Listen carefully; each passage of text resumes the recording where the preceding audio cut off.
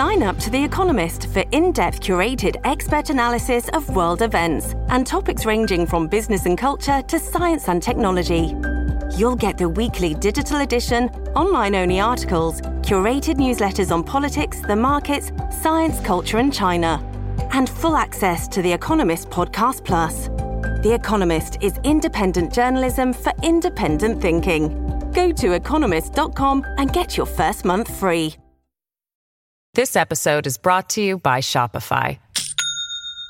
Do you have a point of sale system you can trust, or is it a real POS? You need Shopify for retail. From accepting payments to managing inventory, Shopify POS has everything you need to sell in person. Go to shopify.com/system, all lowercase, to take your retail business to the next level today. That's shopify.com/system.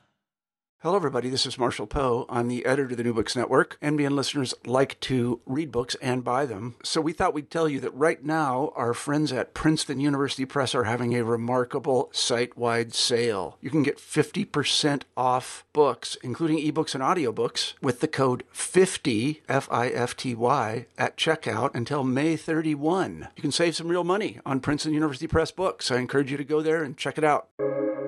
Welcome to the New Books Network. Welcome to the New Books Network. Hi, everyone, and welcome back to New Books in Genocide Studies, a podcast channel on the New Books Network. I'm your host today, Jeff Bachman, a senior lecturer at the American University School of National Service. Thank you all for listening. Today, I'll be talking to Jarvis Tyner about the third edition of We Charge Genocide, published in 2017, and about its continuing relevance today. Jarvis, welcome to the show. Thank you, Jeff. Glad to be here. Yes, it's an honor to have the opportunity to speak with you about the historic We Charge Genocide and the Black Lives Matter movement and the continuing relevance of We Charge Genocide today. Before we do get into a conversation about the book, can you tell our listeners a little bit about yourself? Oh, sure. Well, I live in New York. I'm a leader of the Communist Party USA, and as you may or may not know, your listeners, it was really William L. Patterson, a leading member of the party and of the Civil Rights Congress back in the day, who launched the U.S. ratification movement of the Genocide Charter and wrote this great We Charge Genocide indictment and became a national movement and so on. It was a very, very important effort, particularly in light of the McCarthy period and particularly in light of what happened in the Second World War. Great, thank you. I'm sorry. So, let me just add, I am currently the chairman of the Communist Party in New York State, sort of semi-retired, but I operate daily as part of that collective leadership, and it's a very uplifting time we're in, and very difficult, challenging, but it's a very rewarding effort to fight this Trump problem and so on. Thank you. And you mentioned William Patterson. To provide some background for our discussion, can you talk a little bit about William Patterson, the Civil Rights Congress? You mentioned other members of the Civil Rights Congress who also contributed to the charge of genocide against the United States. Can you talk a little bit about that? Sure. Well, the Genocide Charter Convention was passed by the UN in 1948. This is after the tragic consequences of the Second World War. And particularly as the Supreme Court Justice Robert H. Jackson said, he said that we don't intervene in other people's countries and when they do bad things. But he said the exception is what Germans did to Germans. And he was a prosecutor at Nuremberg, so he was making this point and supporting the idea that the charter. In 1948, it passed. And William L. Patterson was the head of the Civil Rights Congress. He was also head of the International Workers' Defense in the early 1930s.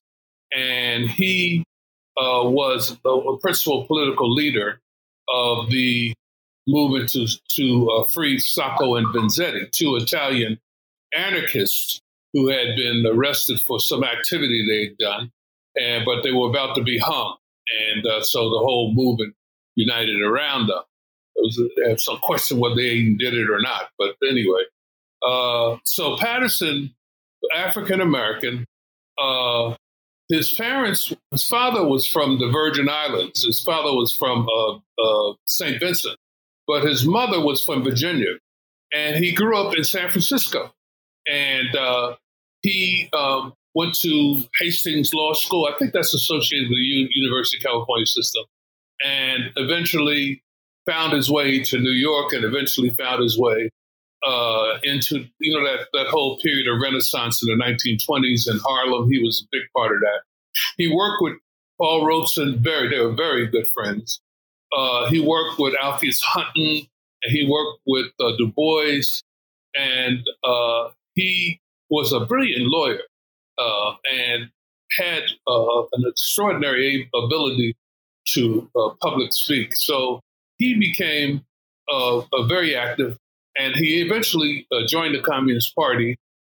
And these were all what they call fellow travelers. Some were more than travelers. They were really completely with the party. And Pat led this thing. He was the International Workers' Defense, and then when it evolved into the Civil Rights Congress, he was head of it. They're the group that defended the Scottsboro and so on.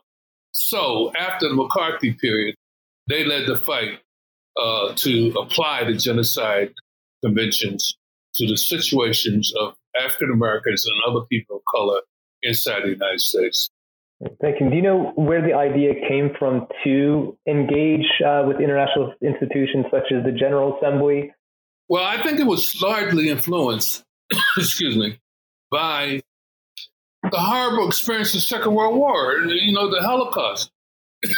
Jews were slaughtered, communists were arrested and slaughtered, socialists, homosexuals, people of color, and the Nazis had a master race concept, which is not dead in this planet. I'll tell you, it's still there, very much in the White House, if you ask me.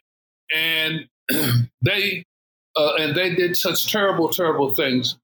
And the party at that time was under attack. The Smith Act, which outlawed the Communist Party, had been passed. This is after the Great Coalition, which included the Soviet Union, the U.S., and all the Western powers and the world against the Nazis and the Japanese, what they call the Rome, Tokyo, Berlin axis. And that great feeling of the world was that we had to move to a much more positive step. So the party was yet under attack and being challenged, and their leaders were facing jails and so on. And the feeling, for my reading the literature, and of course Pat he was a great orator. He always talked about this. We had to do something to shift the paradigm, to shift the discussion where it belonged, and that is the continued existence of genocidal policies towards people of color in the United States. And so I think they had, and the Rosenbergs were executed.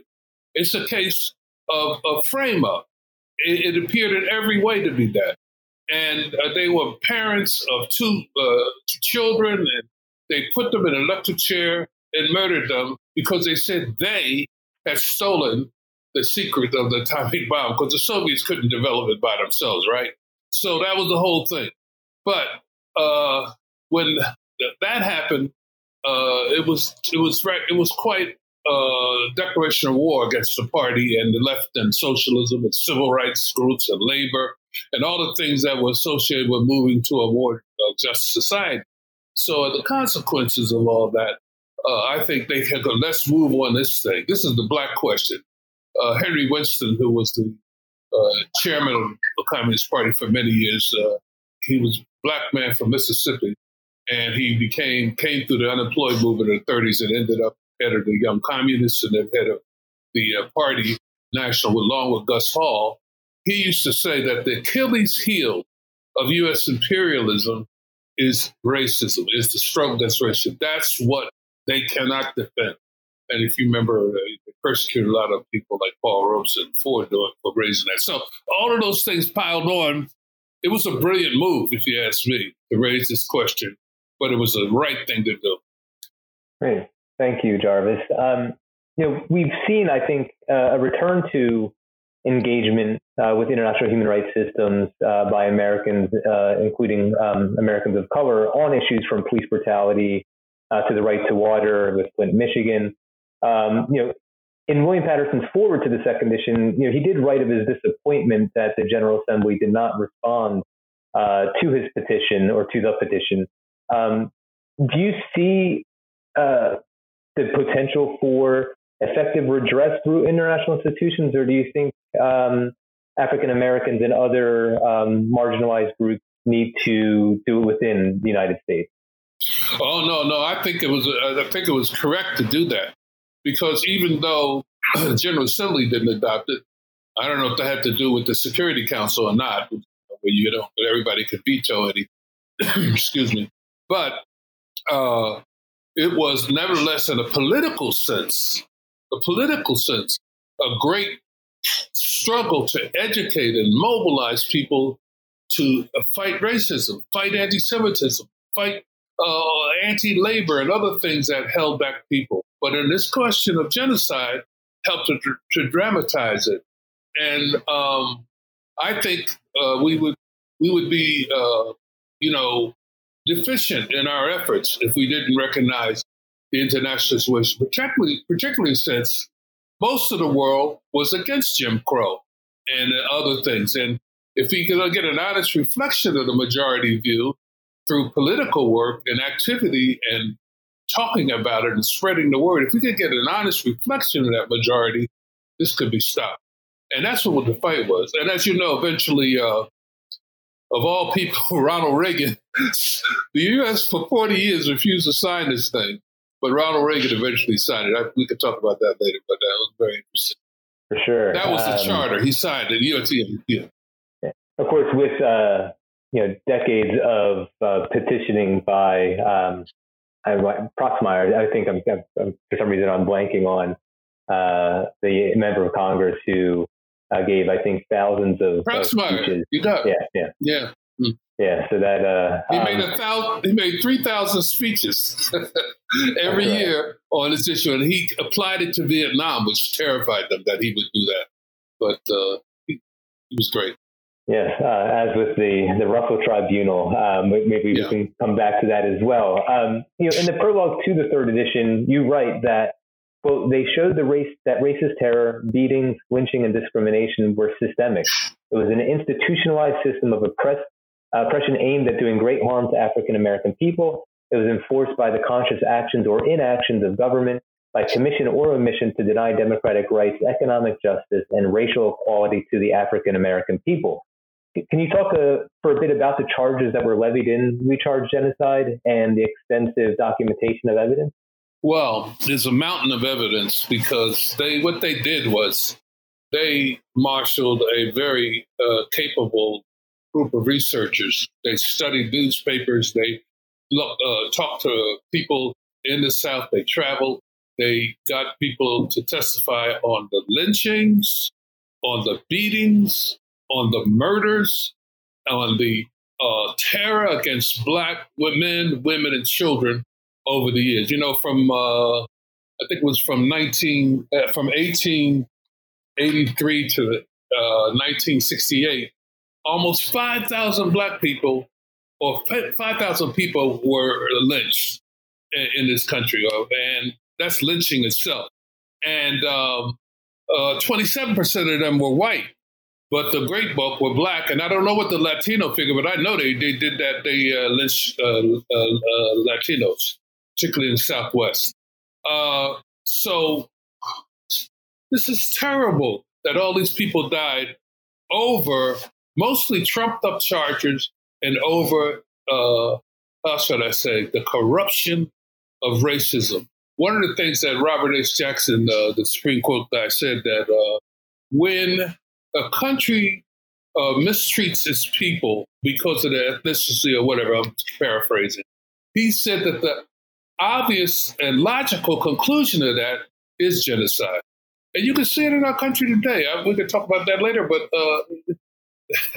president gets up and make an ignorant speech, and then these people come out with guns and police beat people and shoot them out. It's with unarmed, and it's just terrible. Men, women, children. So the logic of this kind of mistreatment and racism, extreme misogynism, anti-Semitism, all that, is the logic of it is genocide. So he said, what they do in peacetime, this is Jackson. He says the oppression they carry out in peacetime, in wartime, it becomes genocide. So I think that was a good reading of history. Thank you. So, and I should note that for the audience members who do get a chance to look at the book, just to echo what Jarvis said, the evidence is extensive, extremely well documented, and certainly makes a strong case. Related to that, maybe before I get to my next question, do you think when We Charge Genocide was presented, was it more a political text than a legal text? I mean, do you have any understanding of what the expectations were for what We Charge Genocide might bring? It was both political and legal. I think Patterson was a brilliant lawyer. The first time I met him, he came to Philadelphia. I was a young member of the party in '61. He gave a speech, not on genocide, but on general fight against racism, which included that idea. This was in 1962, maybe 61, 62. And he just laid it out in very legal terms, but it was extremely political what he was talking about. And I think that's reflected in the indictment. And it starts off with shocked by the Nazis' barbaric murder of millions of Jews and millions of Poles, Russians, Czechs, and other nationalities on the sole basis of race under Hitler. That's the kind of thing. And just as Negroes are murdered on the basis of race in the United States under Mississippi, Virginia, Georgia law, the General Assembly of the United States has adopted the Genocides Committee. That's what it starts off of, and that was written in 1948 as an indictment. It has the primature of Bill Patterson all over it, and I think it politically was a tremendous thing. Now you look at the names of people who signed on it. I actually know some of them, although I came in the party a long time after this. I actually know some. There's a lady there named Mary Cow.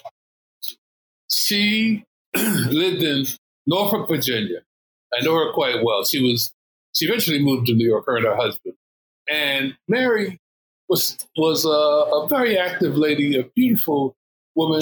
She's Jewish and from New York, but lived in Virginia. They had a business. They just worked, and she signed this thing. Now, for a white woman, a Jewish white woman in Norfolk, Virginia, to sign on this thing with their state address, like so many others in Mississippi, Black people signed, preachers signed it, and so on. People in the labor movement signed it, and as well as some prominent members of the party signed it. And of course, Robeson signed it, and Du Bois signed it, and so on. This was a tremendous expression of united front anti-racism and the mobilization of that majority against the backward fascist kind of thinking in our country. So it was politically driven, but it had a legal framework. This episode is brought to you by Shopify. Do you have a point of sale system you can trust, or is it a real POS? You need Shopify for retail. From accepting payments to managing inventory, Shopify POS has everything you need to sell in person. Go to shopify.com/system, all lowercase, to take your retail business to the next level today. That's shopify.com/system. Thank you. Thinking about something I think about somewhat often is the sort of mythology of the United States and the lack of accountability historically for ill treatment and genocide of indigenous peoples, of African Americans, and we can look at the current crises. And I was going to say, We Charge Genocide has not been the only genocide accusation against the United States. The Russell Tribunal found the United States guilty of genocide in Vietnam, as you mentioned previously. There is increasing attention to genocide against indigenous peoples in North America. I wrote a book about the U.S. and its foreign policy and genocide in Indonesia, in Bangladesh, Guatemala, Iraq, and now in Yemen. How do you think the U.S. is able to maintain what I would describe as its mythological existence? And, related question to that is, can things ever change systemically if some people in this country, in particular those also, or including those elected to public office, refuse to acknowledge and accept the United States' history of violence? Well, one, if you're elected, you can also be defeated, which I hope will happen in November. But at the same time, I'm optimistic. James Baldwin once said that African Americans cannot afford to be pessimistic. We can't win if we're pessimistic. He said we have to respect and understand that we can win this battle. Martin Luther King understood it, the arc of humanity bends towards and all that. And this is hope. And if you really understand history, the march of history, even though it takes time and often too much time, it is nevertheless a process of change. I mean, national health care was considered a blasphemy against the capitalist system. But now most people want national health care for everybody. They know it works. People are learning, they're growing. And that's what the process of struggle is all about. And some of us who,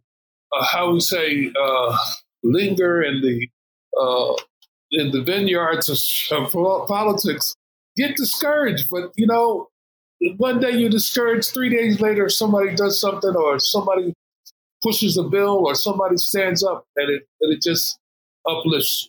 So to me, I think we have actually made a great deal of progress, but not anywhere near. We haven't, shall we say, reached the pinnacle of our strength and our possibilities, but we are moving in that kind of direction. And Trump actually accelerated it. We didn't have Black Lives Matter, but they were there, but they weren't as strong. And now the Black Lives Matter slogan is embraced by people of all races and colors, all ages, all across the country. 30 million people have marched under against police brutality and so on, and murder, modern lynching. And that is because somebody stood out there with a sign and with courage to march against, even though they knew the police, and they still know the police will hurt them, maybe even worse, kill them. And we now have a president who's turned these militias, along with the, unidentified police forces, onto these demonstrations, but they keep coming out. Listen to Baldwin. We can't be pessimistic. And certainly we communists can't be pessimistic, or we'll be in deep trouble. So to me, I think that the fight is not only legitimate and right and correct and beautiful and all of that, but it has shown that the American people can be mobilized in their majority. It's significant that Trump stays in the upper 30s, and that's about it. But some places he has more, but in the overall sense. But when this is over, Trump will be lucky to be in the upper 10s. I tell you, because this country is moving, and it wants change. Great. Yeah, thank you. I appreciate your optimism. I describe myself to my students as a cynical optimist. I'm cynical, unfortunately, at a relatively young age of 44, but yet I maintain my optimism, which is what allows me to do what I do in terms of teaching and writing. Maybe could you tell us maybe just a little bit more about sort of the Black Lives Matter in historical context in the movement for rights of African Americans? Yeah, well, it was initially formed as a Black movement. And I think that's the leaders of it at some point considered that the resistance to racism is a Black problem, and or at least it should be Black-led, and that whites, if they straggle in and help us, okay. But then the first demonstrations, like Trayvon Martin, people like that, and what happened with the young man in Missouri, and all the other murders, you suddenly saw a lot of white people coming out.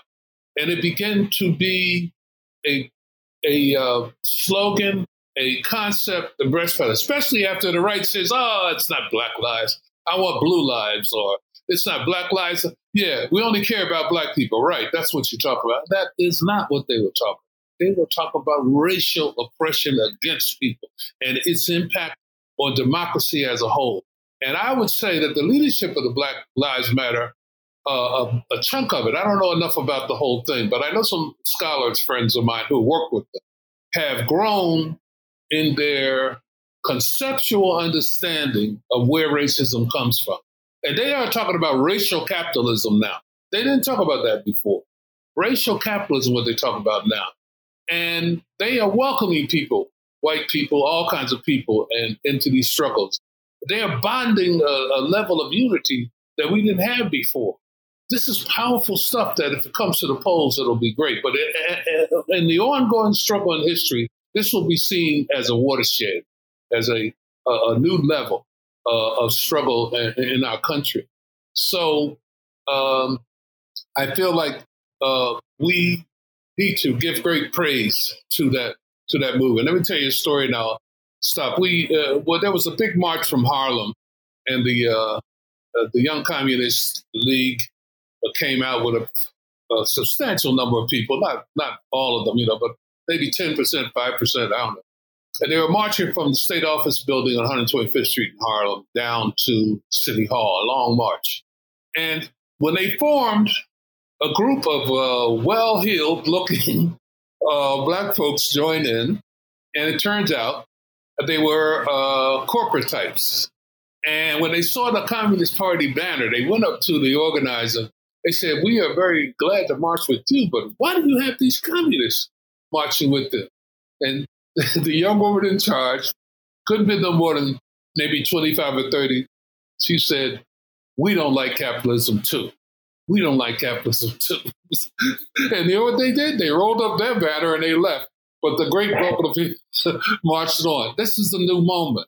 Because the chairman and the co-chair of the party, Joe Sims, African-American guy out of Youngstown, Ohio, he said that this is a socialist moment. And a lot of people identifying with the socialist idea and transformation of society because capitalism has shown itself being capable of delivering equality and justice for all. Anyway. Thank you. And don't hesitate to share stories, for real. I guess you've already talked about optimism, with the pandemic, the police brutality, and any other number of issues on climate change and immigration. Can you tell our audience maybe a little bit more where you find your reason for hope? Maybe something that inspires you, or how people can become inspired to keep pushing on. Well, yeah. For me, born 1941, I'll be 80 next year. Born in 1941 in Philadelphia, West Philadelphia ghetto called Mill Creek. My mother owned a beauty shop. When I was a little kid, I was a kind of tall. Now I'm 6'3" and all that, but I was tall for growing up. So my mother sent me to a program at a daycare center, and then I had gained a lot of, so to say, verbal skills sitting in the beauty shop, talking to the ladies and listening to them. And they thought I was older. So my mother put me into public schools when I was only 3.5, maybe. And I couldn't do the work. It was too, when I got to the first grade, I was about 4 and I couldn't do the work. So the teacher called my mother in and she said, what's wrong? My mother used to be a school teacher in the Deep South in a single one-room schoolhouse. And she said, what's with your son? And back in those days, if you didn't do the work, they would take you in the cloakroom and whack you. This is serious stuff. So my mother said, why? He said, I can understand why he can't get it. He seems like he's very smart, but he can't get it. I couldn't draw those little figures. I couldn't do all that. So she said, how old is the boy? She said, he's 4. 4? Get this boy out of here. So my mother, I sat in that beauty shop for a year, and my mother taught me. She got all the books from school, and she taught me. I went back, it was a breeze, with breeze. But then I was sitting there, and I remember when they attacked Paul Robeson, and I heard them say, I don't know, I just remember all these things. They had a big impact on me. And the women in the shop, they were all working class women, domestic workers, garment workers, maids and stuff like that, cooks. And they didn't make much money, and the neighborhood was generally poor, but they worked hard. And so my mother and I were talking about Paul Robeson, and one of the ladies said that a person like Paul Robeson who speaks out and fights, they're always going to call them communists, like that. So they weren't identifying what communism meant. They were saying it's used to defeat people that are fighting for good stuff. And all the ladies gave an amen to that about Paul Robeson. Same thing with the Rosenbergs. See, we had already lost our best teachers in school. My brother, McCoy, who grew up to be a great jazz musician, McCoy Tyner. He played with Coltrane and all that. But he just passed, actually, early this year. But McCoy had a teacher named Mr. Ivins. And he used to come on every day talking about Mr. Ivins. My mother said, he said, Mr. Ivins said this was us. My mother said, who is this Mr. Ivins? Said, so I'm going to go up to school and see who he is. And he was a young Jewish teacher who was a member of the party. Because when the committees came down to purge communists from the public school system, he was one of the first ones to be purged. Now, they all got their money back and they all got whatever, went on with their life. But they said, again, here's a teacher who was very good for my son. And then they fired him for his political views. Again, they said that. And so what I'm trying to say is the common people understood that was wrongs were being done and that this anti-communist thing was, how should I say, used to scare people like racism was used to scare people. And they really felt that we had to reject this stuff, and we were going nowhere without it. And, every racist that spoke up in the Congress was an anti-Semite, an anti-communist. That's what we were dealing with. So now you know what to fight against. We see it. So I learned a lot just sitting there and listening to these garment workers, domestic workers talk about the stories they told about working in rich people's houses. I cannot share with you, but I heard them too. And this little kid sitting there who's 5 years old, my mouth was wide open. And these ladies were telling these stories, but it was educational. So my brother also, he became very politicized, particularly as a Muslim. He was a Muslim. And he educated me a lot.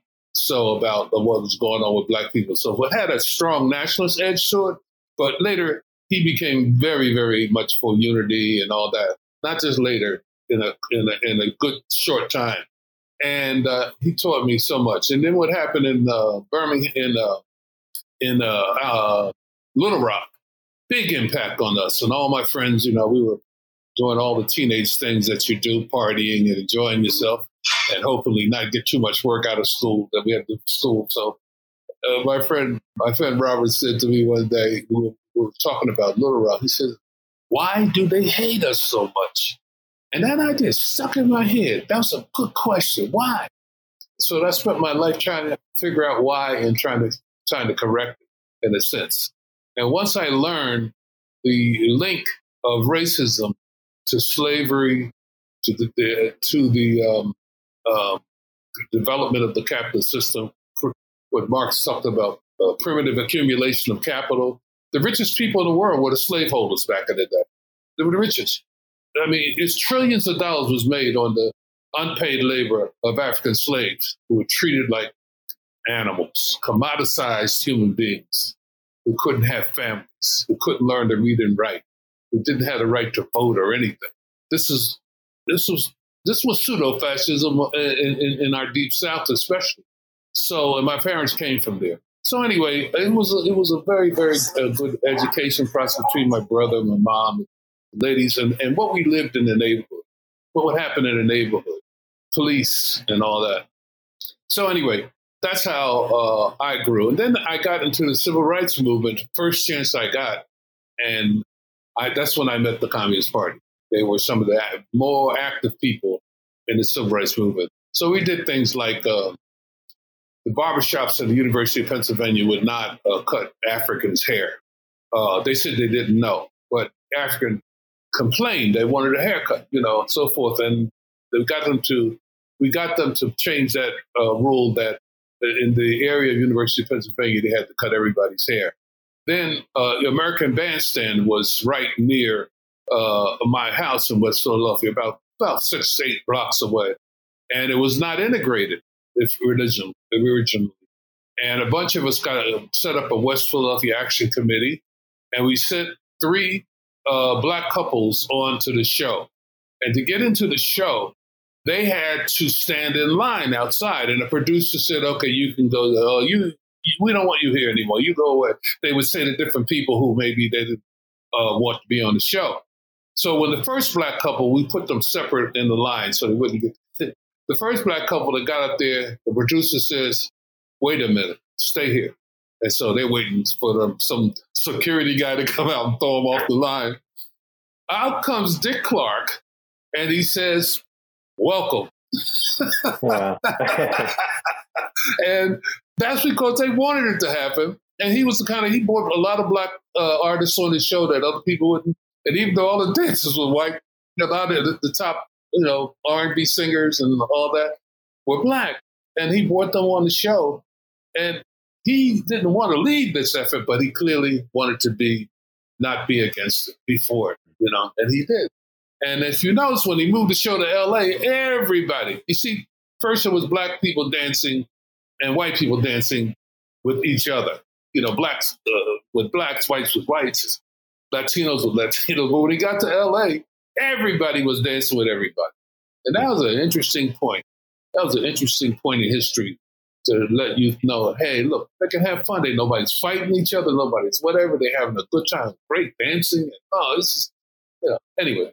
So don't get me started. But these are the kind of things that made me feel very powerfully in that optimism about change and things like that, because I was active. Yeah. Thank you. Thanks for the. I did not know that about American Bandstand, and it seems there's these little things that may seem like little gestures that are visible expressions of anti-racism, right? So, well, thank you. And, I'm sorry to hear about your brother, but I have already taken a quick look, and I see that he's worked with the John Coltrane Quartet, and I'll definitely be looking into that some more as a jazz fan. So, I've taken five Grammys, 77 albums, and a fan base of really millions around the world. He was one of the top 10 jazz pianists in the world. He was. You'll see. Buy one of his records. All right, I will. No doubt. Yeah. Well, thank you for all of your time today. I really appreciate you taking the time, and I'll be in touch. Okay, thank you very much, Jeff, for having me. And everybody should pick up a copy of We Charge Genocide if they can. It's a very, very enlightening and uplifting, even though tragic consequences. Keep your struggle. Definitely they should. It's something that is not talked about through a genocide perspective enough. So, thank you again, and have a good day. You too, Jeff. Take care. Thanks, sir. You too.